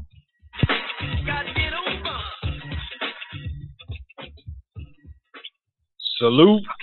Salute. There you have it. Another poet abolitionist and our last woman abolitionist for the month of March and Women's History Month. Salute to all the women out there fighting hard and strong for freedom's sake. Indeed. Well, all right, fellas. Well, another productive program. I guess we about ready to wrap it up here. Yes, yeah, indeed. We got a couple extra minutes for this. Yeah, I'll go into my final comments. I just want to say that I'm pleased, and it's evidence that the wider abolitionist movement, just by changing the language we use in referring to what for so long we've been calling mass incarceration, but now, twice I've heard people engaging politicians in correctly identifying the problem as slavery.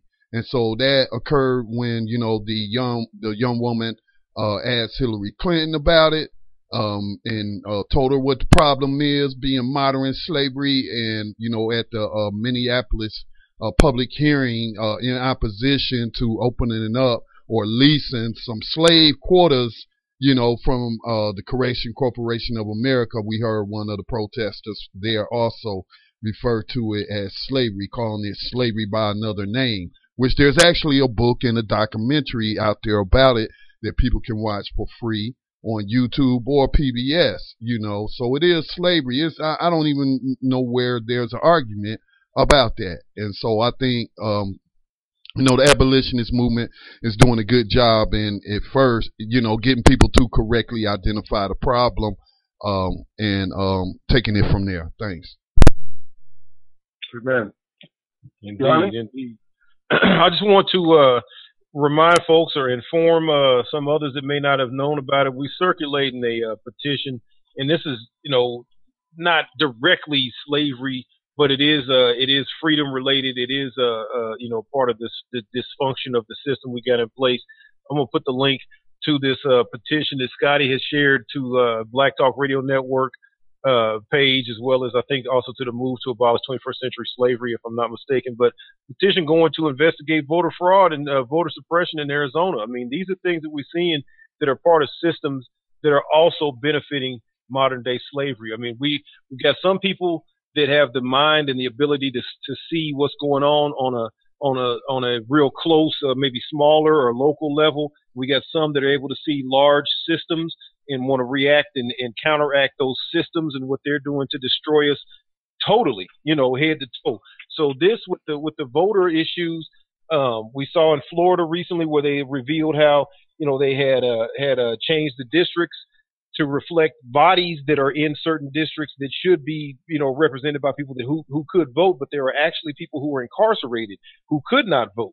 So they're forever playing with the system to get the voters disenfranchised, to get people in a position where they cannot make changes happen through the vote. So that's illegal, and that's not playing fair. So if you're going to say on one hand, look, if you want to fix it, vote, well, at least let's make sure that the voting means something. So in Arizona right now, there's a petition going to the White House, whitehouse.gov website that is titled Investigate the Voter Fraud and Voter Suppression in Arizona that occurred on 3/22 of 2016. I'll post that on the New Abolitionist Radio, also on my personal page. So look for that and sign that petition, and let's bring more and more light to the rotten elements of our system. They say sunlight is a disinfectant. So let's put all these lies to the light. Peace to the abolitionists, death to the oppressors. Amen to that. Want to thank our callers today for calling in, and all the people who share information with us on a regular basis. As Scotty said, we see the fruits of our labor bearing fruit just in the national conversation, which brings me to what I want to end with. It's called Occam's Razor. And Occam's Razor, written as Occam's Razor, and in Latin Lex Personae, which means law of parsimony, is a problem-solving principle devised by William of Occam, 1287 to 1347, who was an English Franciscan friar and scholastic philosopher and theologian. And what he said was entities should not be multiplied unnecessarily. In layman's terms, it means keep it simple, stupid.